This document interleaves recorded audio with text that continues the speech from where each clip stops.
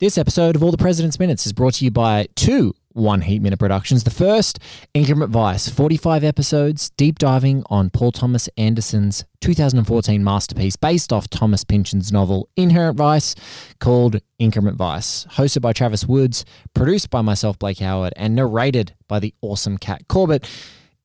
Takes a myriad of unbelievable guests through this sort of stoner noir masterpiece. Megan Abbott, Jordan Harper, Drew McWeeny, Matt Zola Zeitz, Walter Chaw, Karina Longworth, Ryan Johnson. Get listening. And if you're into fiction, It Came From the Deep. Maria Lewis, the host of our Josie and the Podcasts podcast, is here with her very own audiobook, It Came From the Deep, and an after show, co-hosted by myself. That's in its own feed. It Came From the Deep, Increment Vice. Search them wherever you get your podcasts. Now, let's get to it.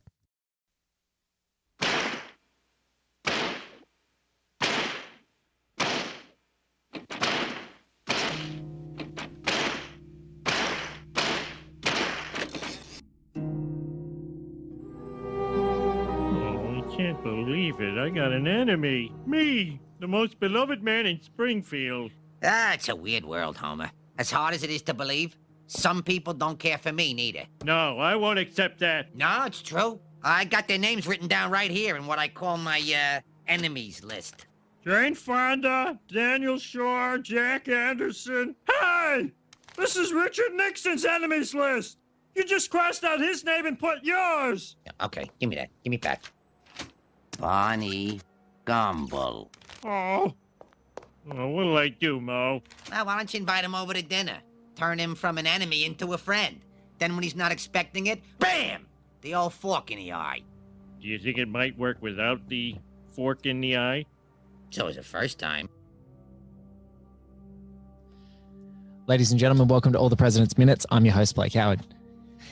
Wow, 126 episodes into Alan J. Pakula and Robert Redford's 1976 masterpiece, All the President's Men, a minute at a time. And, well, I'm really lucky to talk to my friend overseas. She's not in the socials as much anymore, but she is still one of the most prodigiously talented film reporters and broadcasters that this country, our little country, has ever produced. So much that she's been wholly stolen and embraced by the United States, which I'm extremely happy for.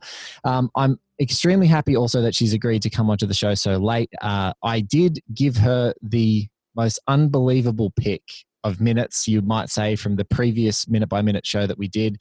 She got the great-ass minute, and she even got to do her impression of Pacino that only I really got to see via the virtual interaction that we had.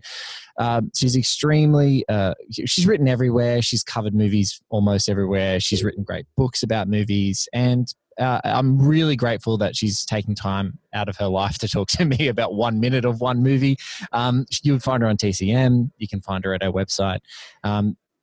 This is Alicia Malone. Welcome back to a 1 8 minute production. Thank you for coming back to All the President's Minutes. No, thank you so much for having me. I'm excited to talk about this film.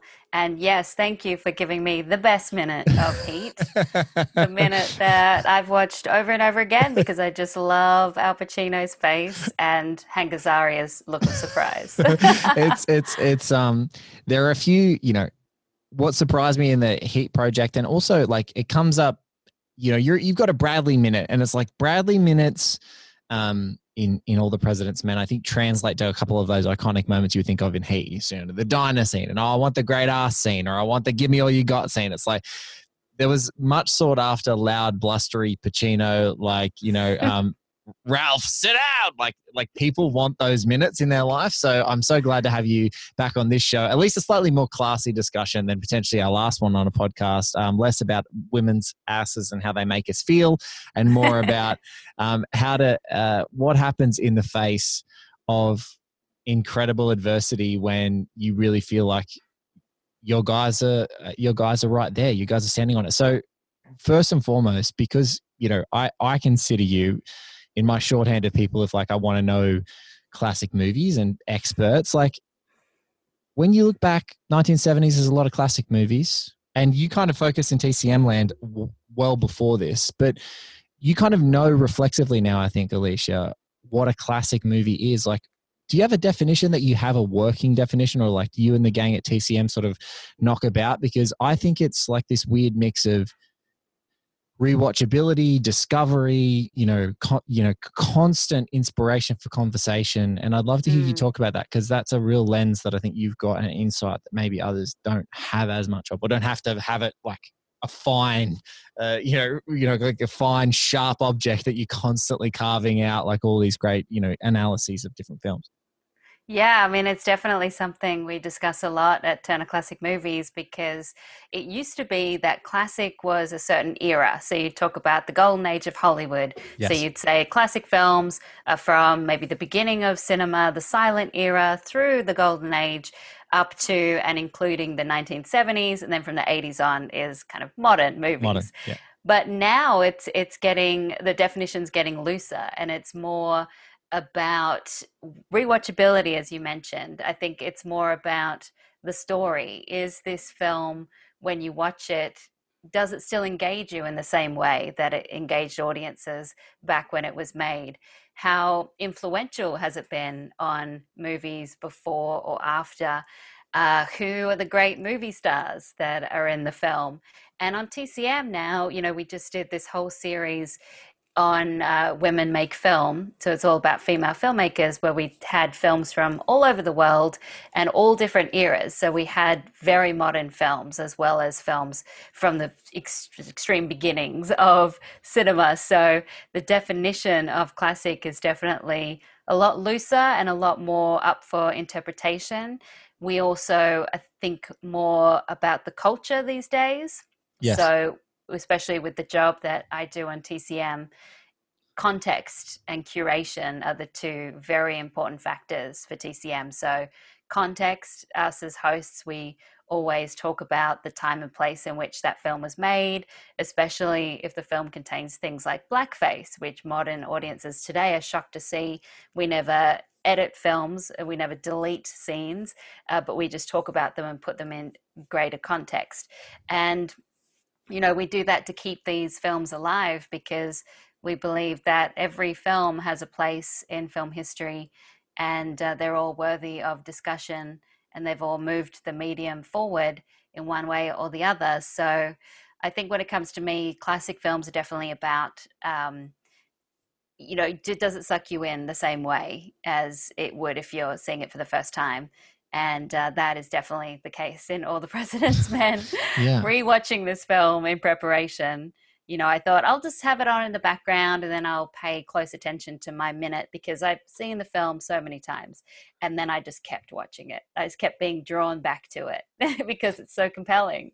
And I love that about TCM. And it's like, I don't know if people appreciate this, but like one of my favorite scenarios to view films was like very lucky in university. You have a film studies class, because, especially when you're in a burgeoning cinephile, you would have a lecturer who really knew the text, be able to say, this is where it fits, and this is where it sits, and this is where it came from, and this is the studio, and this is the producer, and these were the egos, and this was the technology, or, particularly, even if it's not a traditional classic sort of drama or, a crime film or whatever. It was like science fiction films. It's like, oh, this, push this boundary and enable this. And this team then went on to make this. And this was the first thing they did together.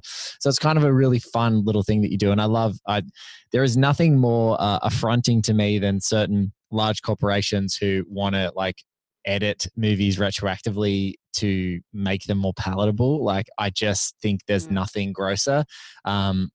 In the world. It's like, just give me warts and all, and put a warning. I think that's what they try and do with like these little intertitles of like, there are portrayals of blah, blah, blah, but it's not the same. It's not quite the same. Yeah. So that's where you guys do it.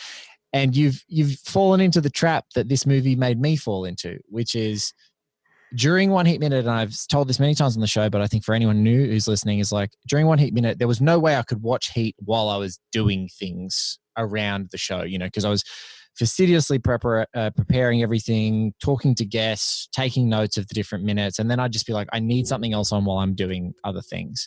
And I would put on All the President's Men, because on video on demand, if you've got iTunes or whatever, or an Apple TV, A is the top left. It's just right there. It's like, I don't need to go any further, right? And you just click and it's on, and you're like, I didn't have to move. I'll just have it on because I want the white noise in the house.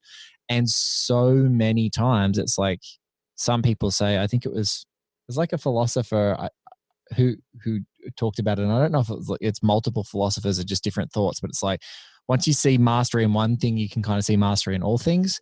And I think because I was so laser focused on Heat and all of the things that resonated for me, that it was compelling, that it kept drawing me back, that it had all those things of influencing people, and you watch other filmmakers make it, and it's got those stars that have that quality that just make you look up from whatever you're doing. I just started seeing everything that I was looking at in a whole bunch of different ways, but seeing all those same things in Presidents just over and over and over again. I'm like, there's no gunfights. There's no, there's no cat and mouse. There's no heist. There's no, there's no confrontations per se. So there's, all those like big dramatic exclamation points. This movie is vastly more compelling than it has any right to be on paper. And yet it completely is transfixing every time you watch it. And I think every minute of this movie, as we roll into the end of the film, I continue to just go, it doesn't make sense why this movie's so great, or it completely does. That you've got Alan Pakula, you've got William Goldman, you've got Gordon Willis, you've got Sam Peckinpah's editor Robert Wolfe, and you've got Robert Redford and Dustin Hoffman and the incredible cast around them. And particularly right in this moment, you've got two guys from 12 Angry Men, and you've got Jason Robards in the same damn scene together. And it's like, this is as good as it gets for me. It really is. And, I think that's a mark of a classic, that you are compelled to watch it. You can't stop watching it. And there's definitely those films, like All the President's Men, is if you were to turn on the television and it was on, then you would have to watch it to the end, even if you came into the beginning. Yeah. And it's also a mark of a classic that it changes with viewings. Yes. Like you said, you reveal more and more as you watch it.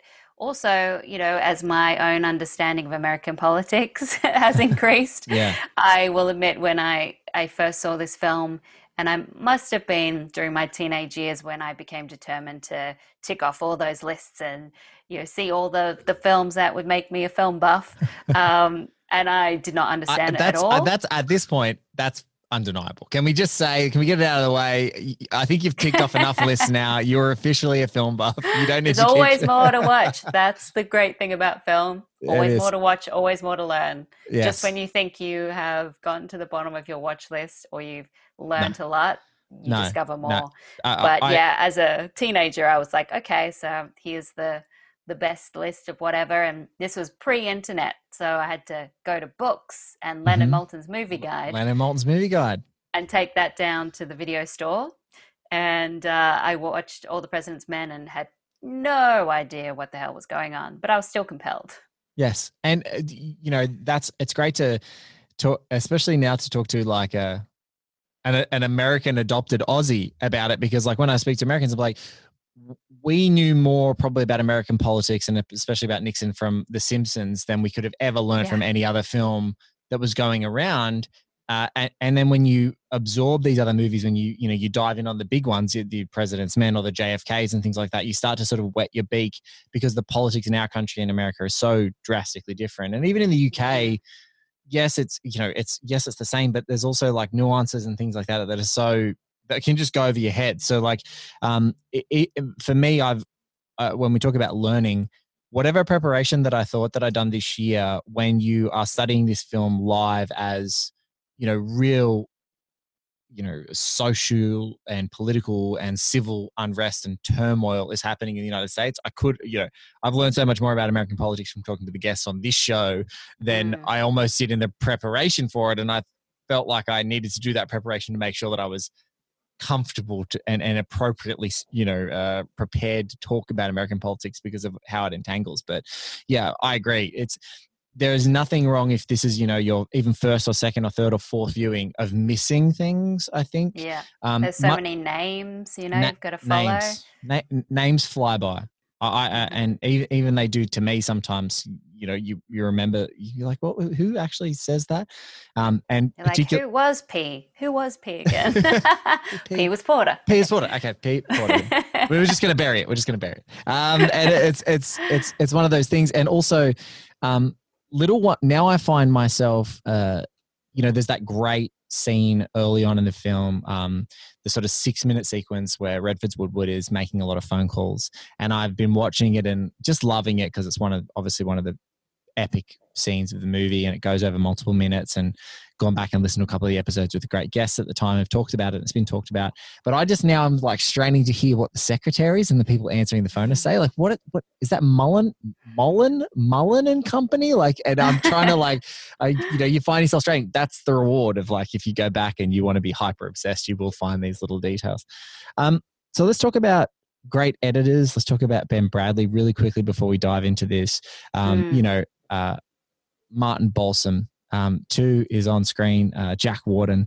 I mean, I feel like these, if there's a roster of the most wanted actors in a TCM classic movie, I think that these guys are almost in the top 10. Like, there's so many classics that are just all through them. So, can you like talk a little bit about this scene, like the surprise of getting all of your, I guess, like Alicia's guys, like your dudes that are up on there, like TCM dudes? I know. It's so exciting when you get to see these great actors and great stage actors together. So they had all worked together on the New York stage, and then to get to see them share a scene together. And like you said, it's the great excitement of being like, oh, yeah, you were from this and you were from this, and like 6 degrees of separation.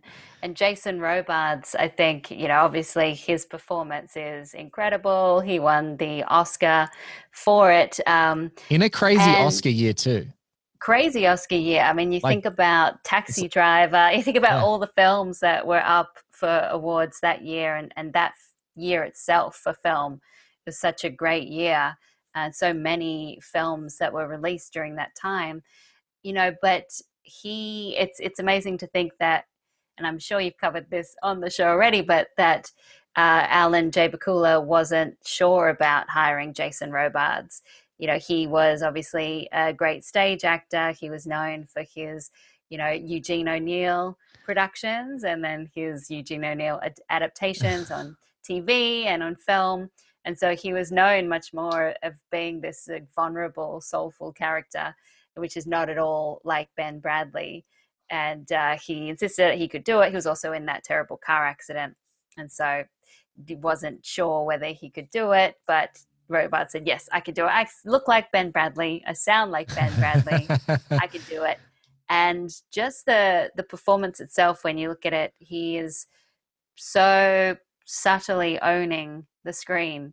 He is there in My Minute with his feet up on the table, and just commanding that scene. And he is, like we said, is with this whole room full of brilliant actors. And you mentioned 12 Angry Men. It feels almost that way when they're all around the table and going back and forth and trading between each other of like who's going to cover what story.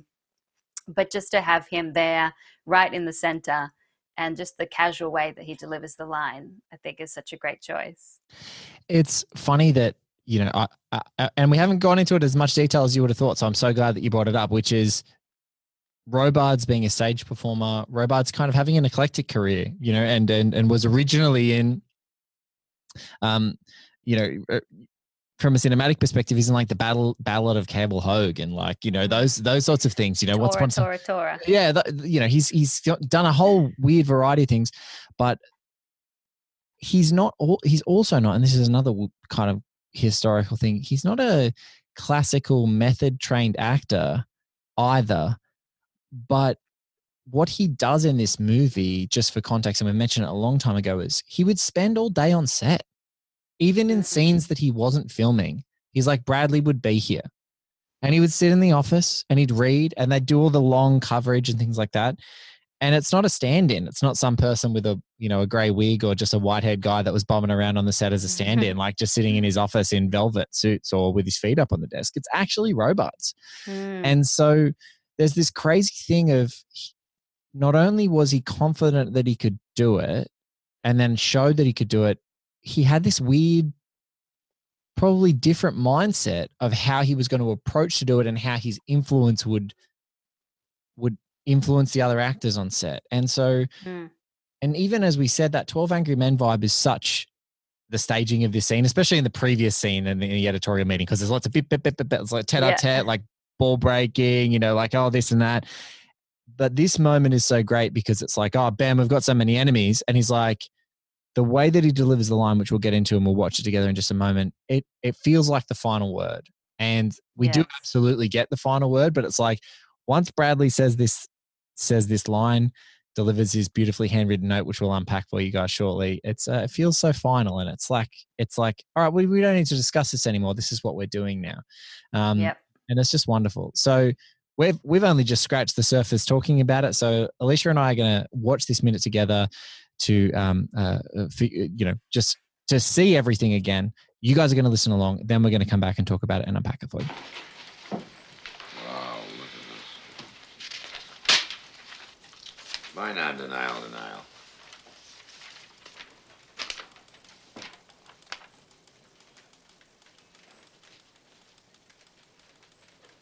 Fuck it, let's stand by the boys. Okay. Farn? All right, here's our headline. Radio Hanoi reports a United States North Vietnam agreement for settlement of the Vietnam War. Artie was just saying in the few seconds we have left, the same, that vibrato sound that she had then, she still has now. There you are. Woodward, what do you find out? Thank you, Ethel. What did he say? What time is it? Thank you, Artie. He fell asleep. Oh, God damn it. Monday night.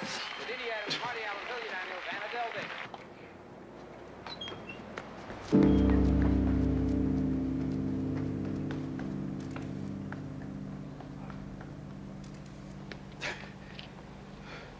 Look, as you might imagine, doing a show called All the President's Minutes, I'm doing lots of weird Googling. Sometimes even about the digressions on this show, like Harold Holt, was the CIA involved? You start Googling all these different people. I'm probably being put on a list, and I know most of you are probably thinking, why don't you just use incognito mode? Let me tell you something. Incognito mode does not hide your activity. It doesn't matter what mode you use or how many times you clear your browsing history, your internet service provider can still see every single website you visited. That's why even when I'm at home, I never go online without using ExpressVPN. It doesn't matter if you get your internet in the States from Verizon or Comcast, or in Australia if you're using the Telstras and the Optuses. ISPs in the US can legally sell information to ad companies. ExpressVPN is an app that reroutes your internet connection through their secure server so your ISP can't see the sites you visit. ExpressVPN also keeps all your information secure by encrypting 100% of your data with the most powerful encryption available. Most of the time, I don't even realize I have ExpressVPN on. It runs seamlessly in the background. It's easy to use. All you have to do is tap a button and you're protected. It's available on all your devices, on your computer, on your phone, even on your smart TV. So there's no excuse for you not to be using it. Protect your online activity today with a VPN rated #1 by CNET and Wired. Visit my exclusive link, which is expressvpn.com/OHM, and you can get an extra 3 months free on a 1-year package. That's expressvpn.com/OHM. expressvpn.com/OHM to learn more. And now, back to the show. It's a good minute. It's got everything. It's got the it's got the newsroom vibe. It's got the signaling, the light and dark. Light and dark. Such a great little contrasting. Yeah. I want to really just register for everyone when you're watching that. That's 126 minutes, so it's 2 hours and 5 minutes on the dial. I've heard on HBO Max, because it is on HBO Max in the States, that it's 15 seconds after that, because there's a 15-second message at the beginning of every HBO Max film for some reason, whatever.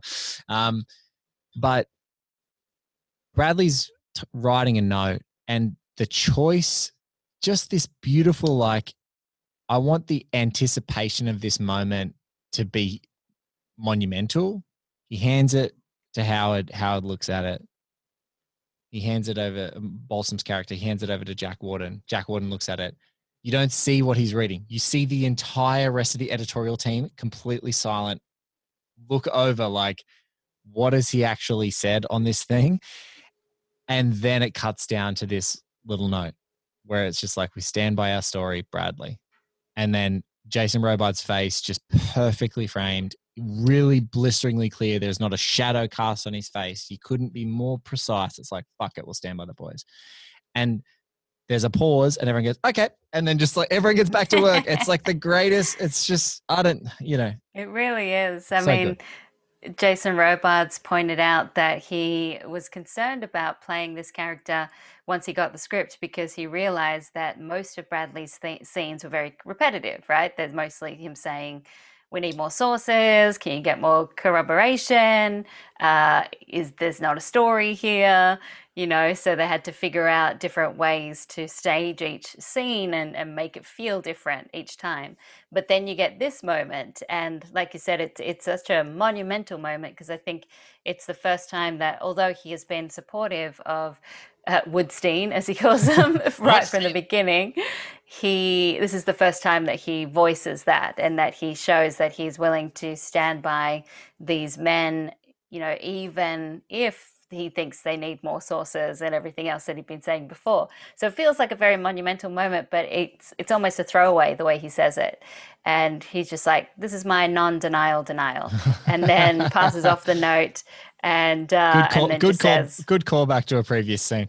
It's really yeah, good. exactly. And then just throws away, "Fuck it, we'll stand by the boys," and it's just such a great tiny little moment that is so monumental, and I think also says a lot about Ben Bradley and his determination to be an editor, and the way that his real concern, as has been pointed out, was for the paper. It wasn't necessarily about the people involved in the scandal or getting anyone's name involved who wasn't involved. It was more about, will this do damage to my paper?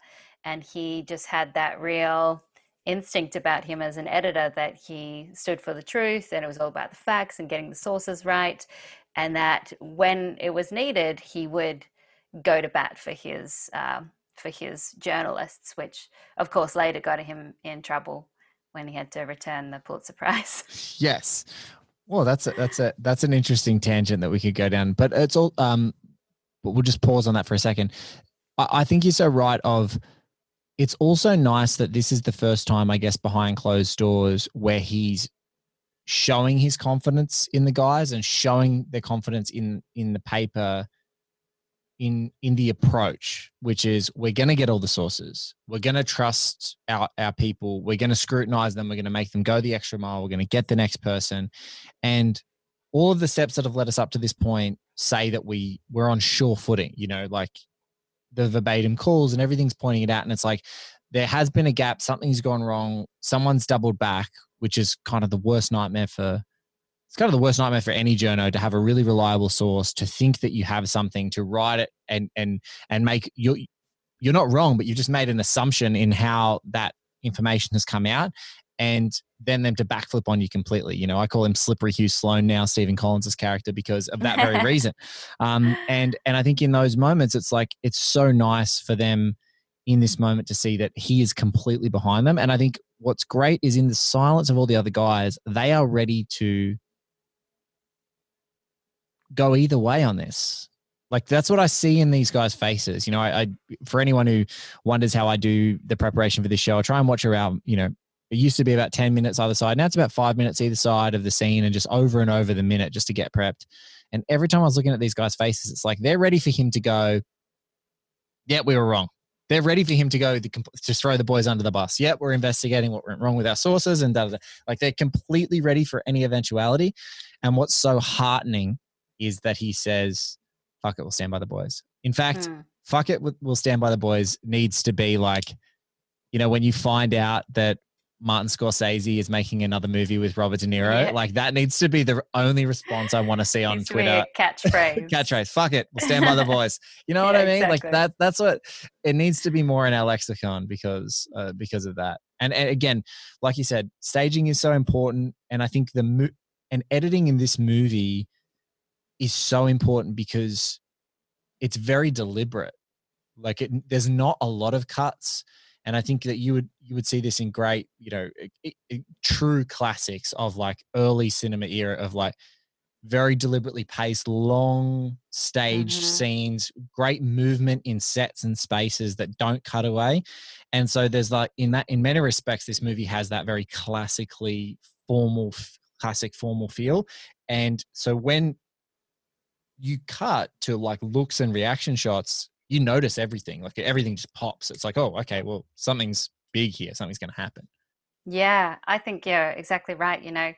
obviously films evolved out of theatre, so the way that they were filmed at the very beginning was very much like a theatre play with a one locked off shot, long takes, letting the actors and the dialogue speak.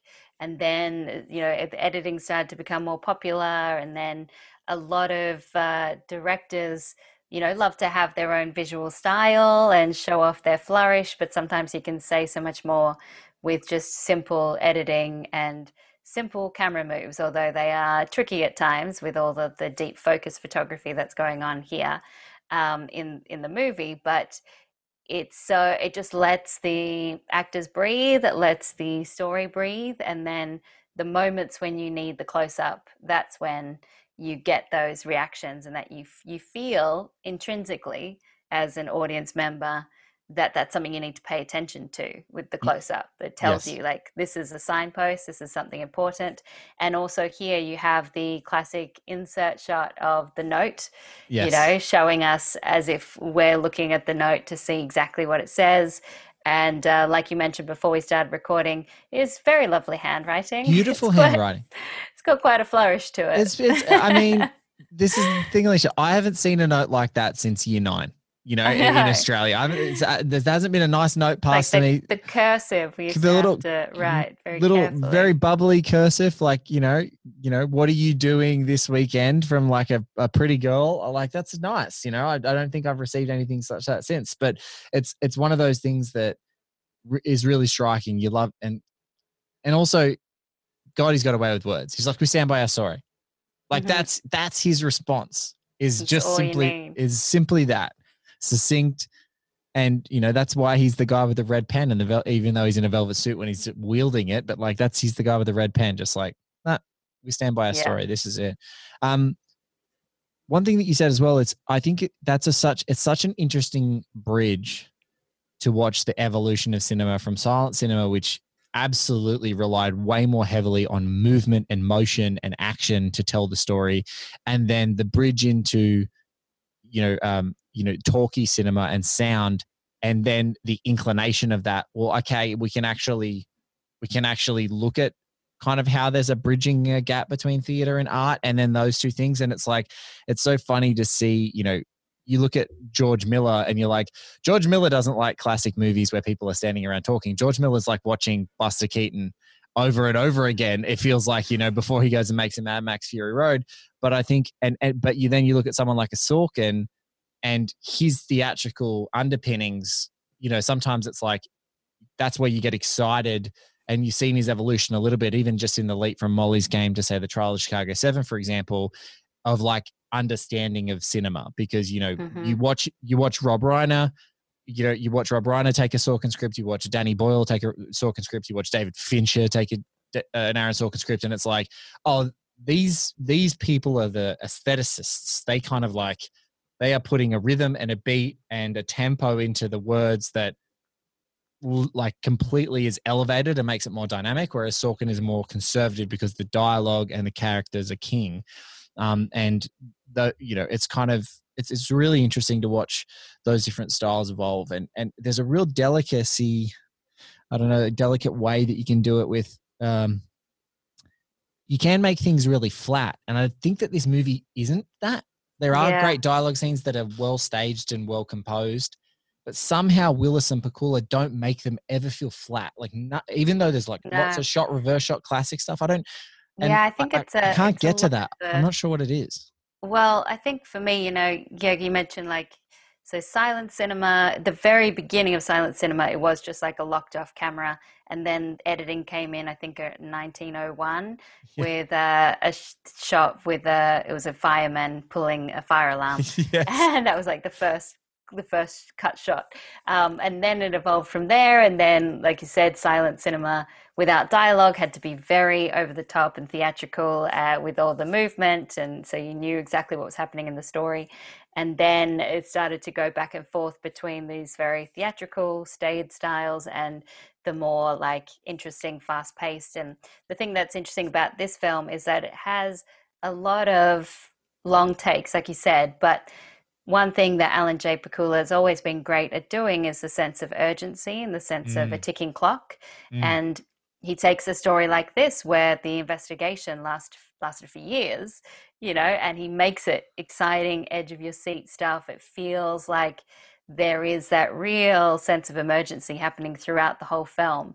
And you see that in the second part of the minute that we'll get to. But I think in terms of not making it feel too like boring or flat, it's a lot to do with how much action is going on in Yes. every scene.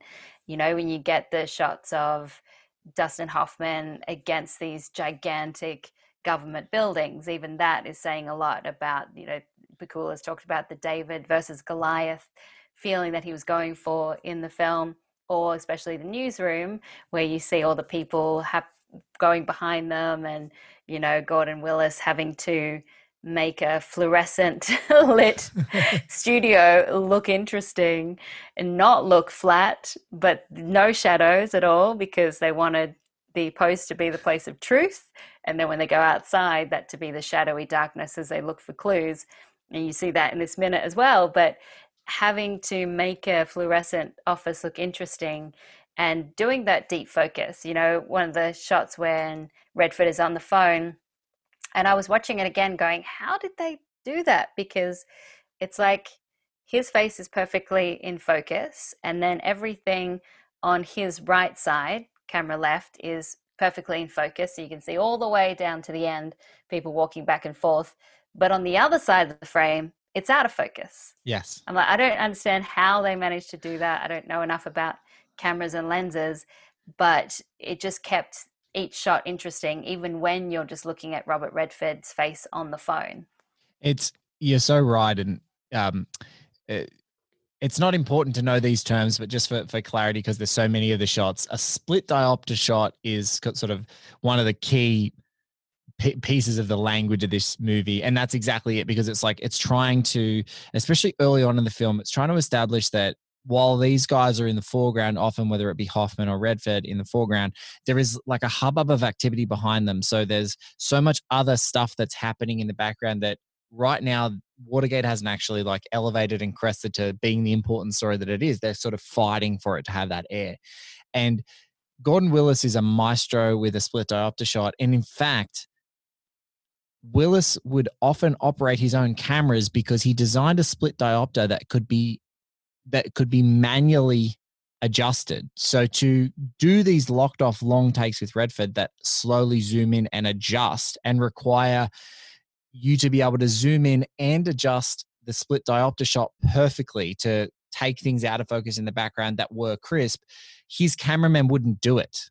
So Willis did it. And that's amazing. And, there's even now one of the biggest fans of this movie going around is Steven Soderbergh, which is, a really high compliment, because he's literally one of the most exciting filmmakers working.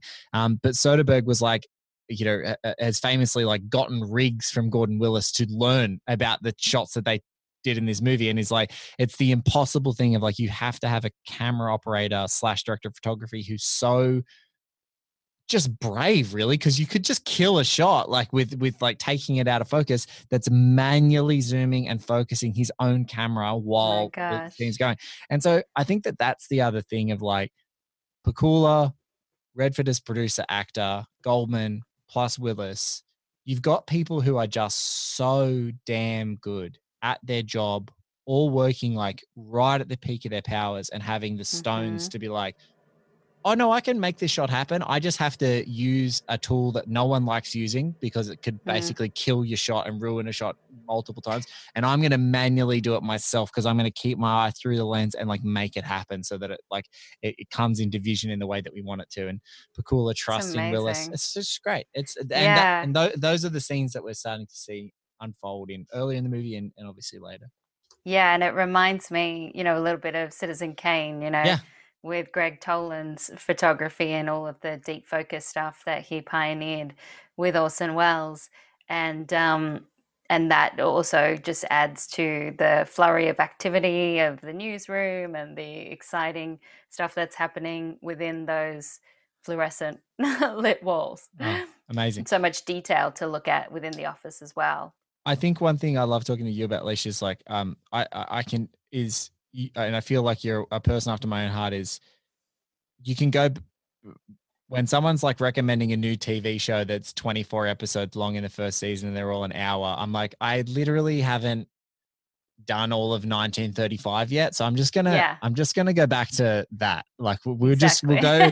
I'll just go back to that because I can then watch probably 20 movies, because they're all kind of an hour and a half long. I can learn some stuff that is influenced decade after decade, and I think that's the kind of inclination with this movie. There's a lot of real students of cinema and the cinematic language here that are kind of like doing stuff that know all the tricks of the trade, but then are trying to be inventive and organic with it. We haven't even gotten to what's exciting, which is a red flag, a hard cut to the red flag in a pot plant outside of Woodward's apartment. And what's great here, I just love we're heading up to our final deep throat scene, which is amazing. But I love that he fell asleep because me as a dad of two, I can tell you, falling asleep can happen. Exhaustion is real. If you are absolutely knackered or you've been working your guts out on a project or whatever, and that sometimes it's like when you even sit down, like I did the worst thing after, doing editing, even on this project last night, I laid down for like a minute on the couch last night and I was like, I have to get up now because if my head is down for one more minute, I'm out. Like it's just going to happen. So I kind of love that. Bernstein Hoffman is like, hey man, what'd you find out? He's like, you fell asleep. You haven't gone? Yeah, you fell asleep. I know. Because it's such a terrible feeling too when you wake up. Like I used to work, back in the day for Sunrise on Channel 7 in Australia. And so I had to wake up, I think at 3:30 in the morning to get there at 4 a.m. And it was such a horrible feeling when I would forget to set my alarm and someone would call me and I'd be like, oh my God, I'm late. I gotta go, run. But I also love this moment because, not only is it funny and it also says a lot about the exhaustion and what they were going through, just trying to get this story done, is that it's a moment where we see real energy from Woodward. And that's something that Robert Redford talked about, his struggle in actually doing this character, because the character of Bob Woodward had to be so controlled and so quiet in his performance. And they said he's more of a killer on the inside, I think is the way that they described it. And so you didn't get to see him explode into action. That was more Dustin Hoffman's Bernstein, just sort of flailing about and just being a ball of energy. So here you really get to see him, Woodward, spring into action and run. And of course, that feeling of waking up late and having to rush there adds to the exasperation that we then see in the following deep throat scene. And it's just one of those things as we're rolling in, it's urgency and it's sprinting, but it's also a guy who is now at least hyper aware of the fact that he may be being followed. So not only are you trying to sprint to not lose the opportunity to talk to your major source, but you have to do that with the level of tradecraft that he's been coaching you on for this entire time of like, okay, I need you to change cabs. I need you to do this. And watching him sprint down that sort of dark, Washington street, and you see all the street lights just sort of casting through the shadows and him just like running down in a frantic panic. It's, I wasn't thinking about it as much in other viewings of it, but maybe it's you and maybe it's the fact that it's, Noir-vember, but it's just like, what is the perspective of that shot? Like it feels very much like that could be the perspective of someone sitting in a car watching him run down the street, and it's one of the first times that I've had that feeling watching this scene, but I'm like, him sprinting down the street in that way, that totally could be a surveillance van, someone watching him. I mean, there's thousands of movies we've seen with that, but it's like the movie's not obvious enough to show you that, but I just had that feeling of like, what is this making me feel like? Where is the camera? I know. It's right there. I think that's something that Bakula is so good at, is just sort of placing the camera in the way that you might not intrinsically think of wait, where is that camera? Who is that looking? But much like, Hitchcock did with something like Rear Window, it makes you feel voyeuristic. It makes you feel as if you're looking and you're in the shadows. And obviously, like we were saying before, with the the post office being very bright and light and about the truth, and then shadows when they leave. But here the shadows feel truly menacing because it feels like Yes. anyone or anything could be hiding. And in watching this minute, and maybe my minute cuts out just before this, but when the car pulls up, Yes. Just and before.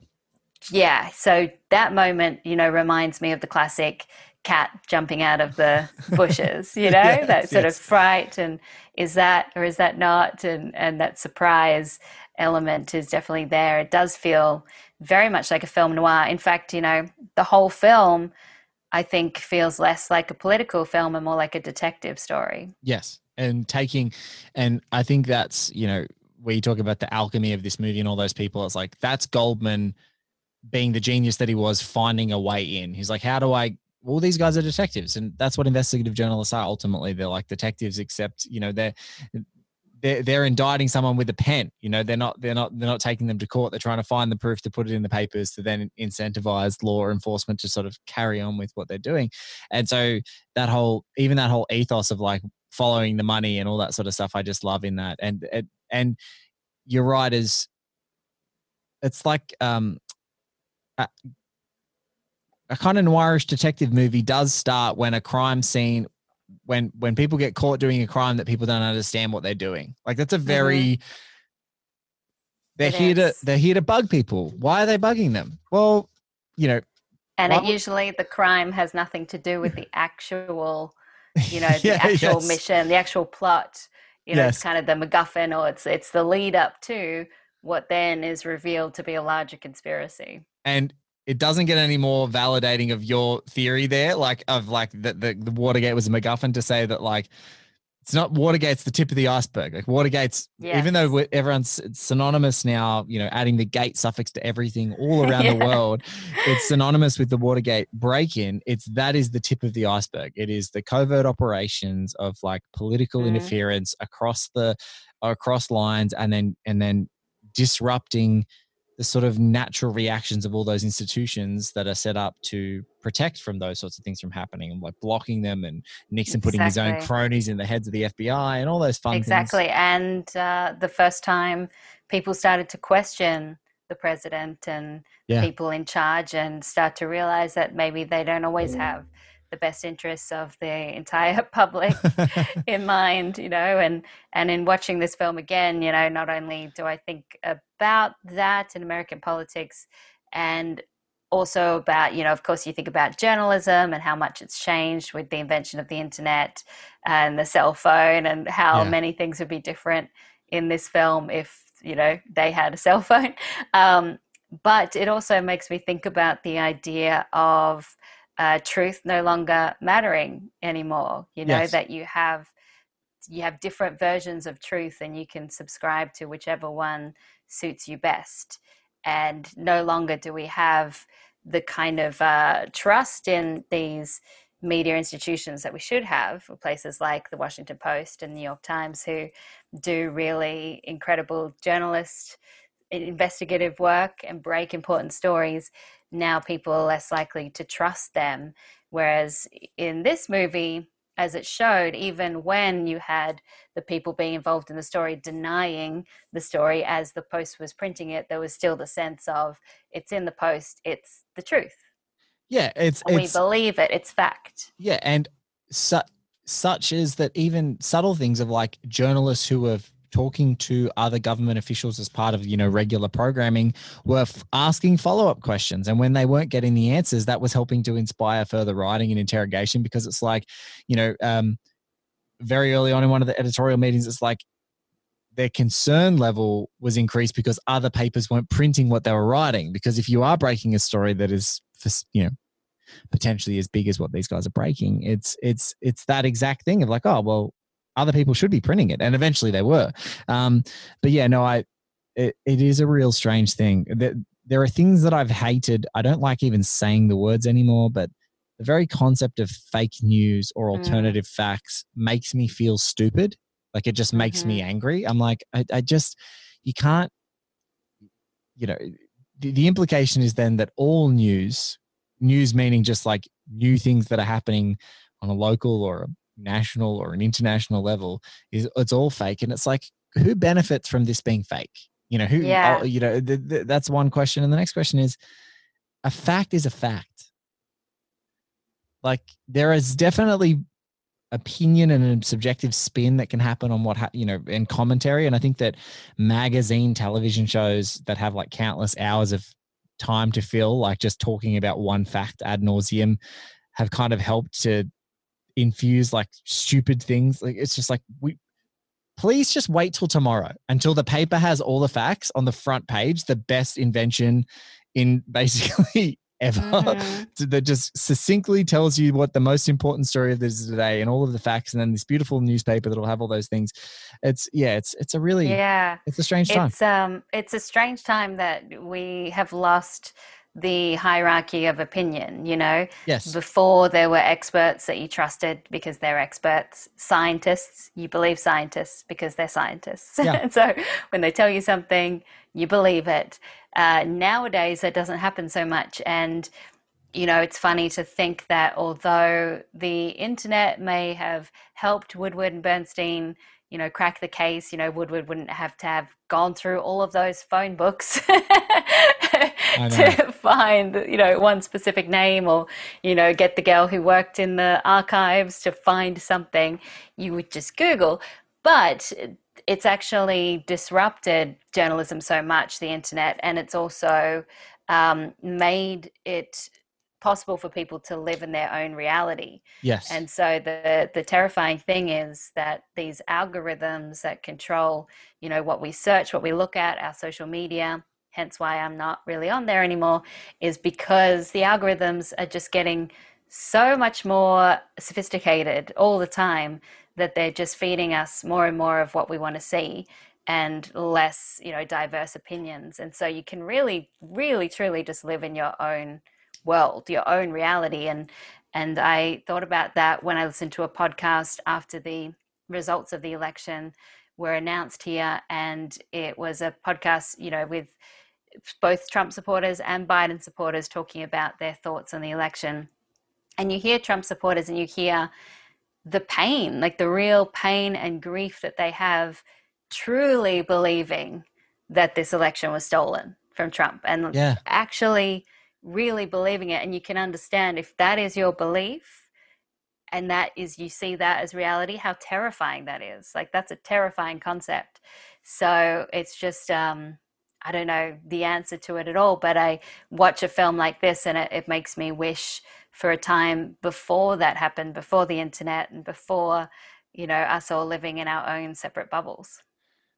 Well, thank you so much for answering the flag in your pot plant that I had tactically placed in there, because now Alicia spends so little time online. But thank you so much for answering the flag call and coming onto this show. And I think that, you know, during COVID, actually being in our bubbles internationally and all this sort of stuff, I think there's one thing is just actually having a dialogue and a discourse about, you know, the comforts of not being bombarded and people having to unplug and people having to do things for their mental health. And I think that no matter what news source you're reading, if you're watching it 24 hours a day, it's probably not good. Like, it's just probably not good for you. And even me, who's a crazy person who does these minute by minute examinations into projects, like if I watched All the President's Men every hour of every day, every minute on 24-hour cycle, I'd probably go insane. Paranoid.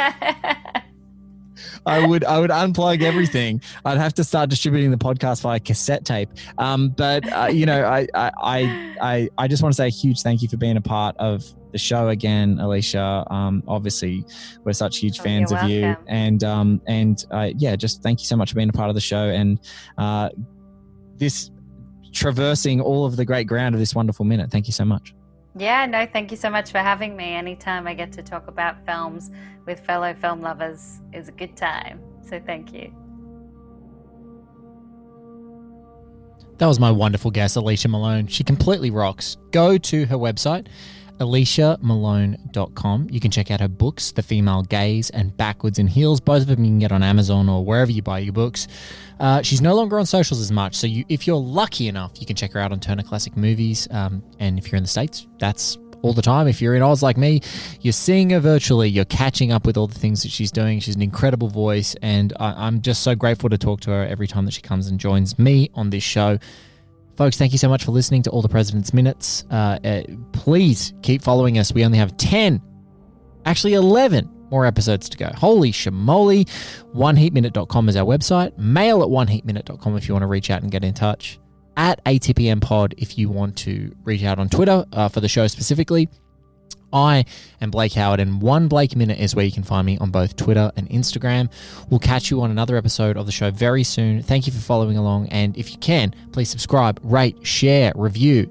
If this is your first time listening, there are so many great guests. Go back through our archives. There's lists on Spotify to do so, or on the website, oneheatminute.com. We'll catch you on another episode very, very soon.